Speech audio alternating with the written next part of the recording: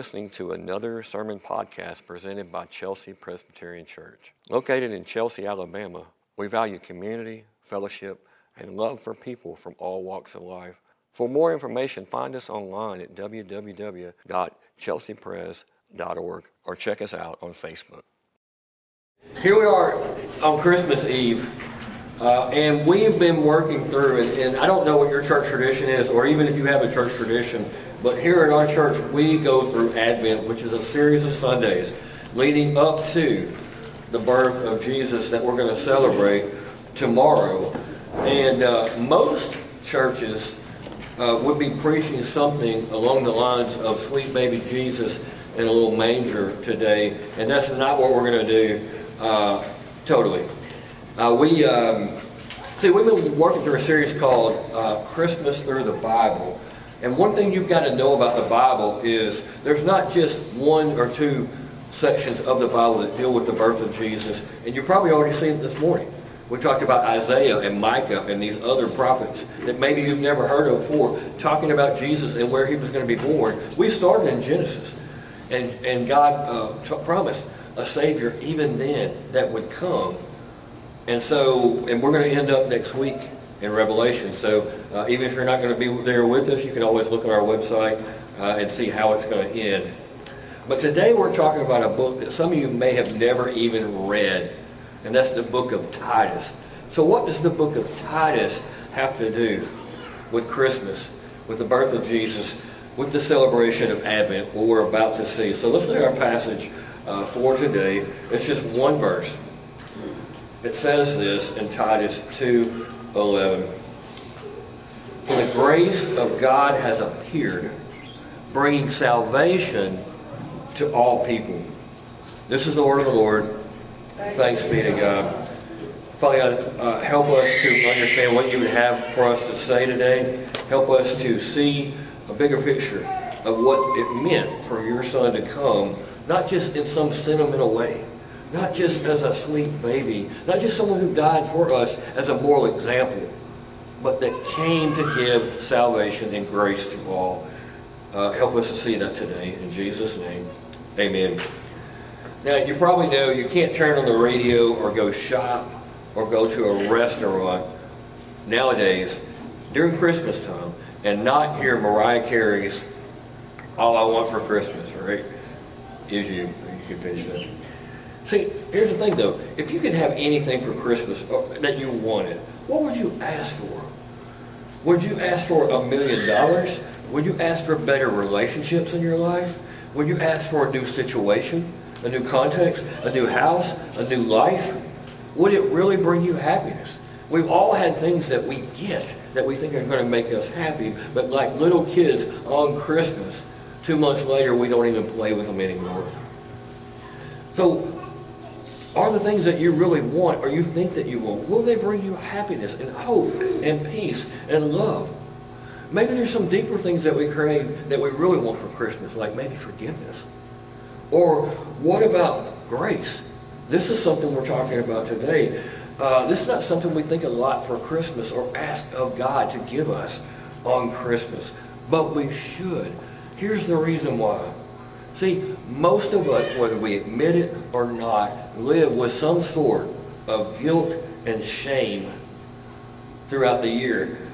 But what if you've never had to experience guilt and shame again for what you did or didn't do? What if you didn't, if what you have done wrong or what you didn't do right will never be brought to your attention again? Wouldn't that be a great feeling? Wouldn't that be freedom? There's a word in that, in the Bible called that, and it's grace. And Jesus is all about this word. See, for thousands of years, giving you context for this, thousands of years, generation after generation, there was a moment that all the nations in the world, in some way in the world, were waiting for the coming of a Savior. Look back at our verse for the day for a moment.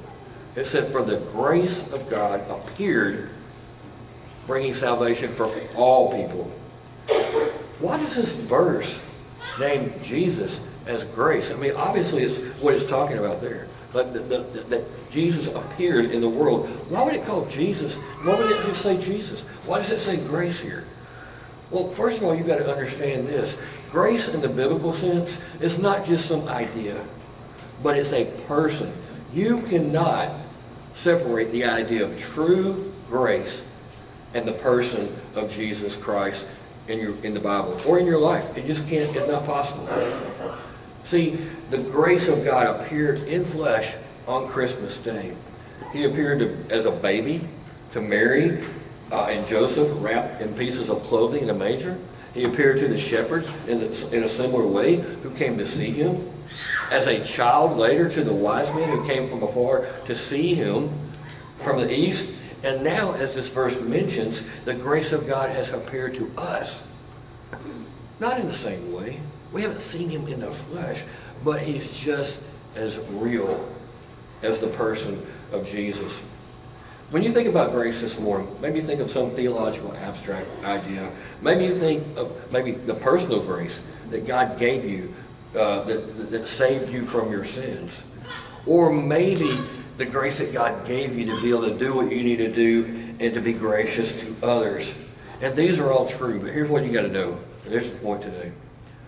There's even more to that, and it has to do with the grace that we need for our lives and others need to offer forgiveness, give us the benefit of the doubt, and have margins in our life that doesn't always bring us back to being in bondage, in guilt and shame, and put us in situations where we resent others or others resent us.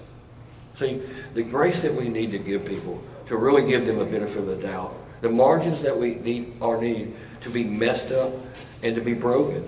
This is what we're talking about here. This is what we mean by grace. The ability to be imperfect and not feel insecure about it all the time. The ability to maybe be overweight or drink too much or smoke too much. The grace that we all need that allows folks to see us without our makeup on or our houses in a complete disaster of a mess. The grace that we need that people can see our inadequacies and they can see our shortcomings and know that we're all poor and we're needy. And we can admit that. We all need that grace. Do you need that grace this morning? Of course you do. I do too. Are there people around you craving that from you and needing that grace? You better believe it. But grace to what end? What does it say there? It says to salvation. Not just the salvation of our soul. That's part of it. But grace came. Jesus came into the world to restore and save not only us, but all our relationships around us and our dysfunctionalities and our dysfunctional families and our broken world. All of it. That's what he means by salvation. What is Christmas if not the advent, the coming of God's bringing grace into the world? What is Christmas if not forgiveness and healing and justice, the things that we all long for? What is Christmas without hope and peace and love that God promises to us? As we have received grace from God, our good Father, through Jesus Christ, let's bestow that grace on everybody around us this year in this Christmas. Come to the table today, if you're a believer, come to the table today and receive the grace to live life and flourish. See, this is the life that we all want. It's a life of grace and margins and forgiveness. The life that God is here today to offer us on Christmas Eve. Let's pray. We think we know what grace is until we need it desperately or until others around us need it desperately. Give us the ability to look at all our past, our trauma, the things that make us view people in a malicious way. Would you help us this Christmas for that? And even more than that, not just in the past, but in the future to step in and live grace. Lord, Christmas is all about the coming of grace into our world. May we live like that to others. May we love others unconditionally. May we be quick to forgive and slow to anger.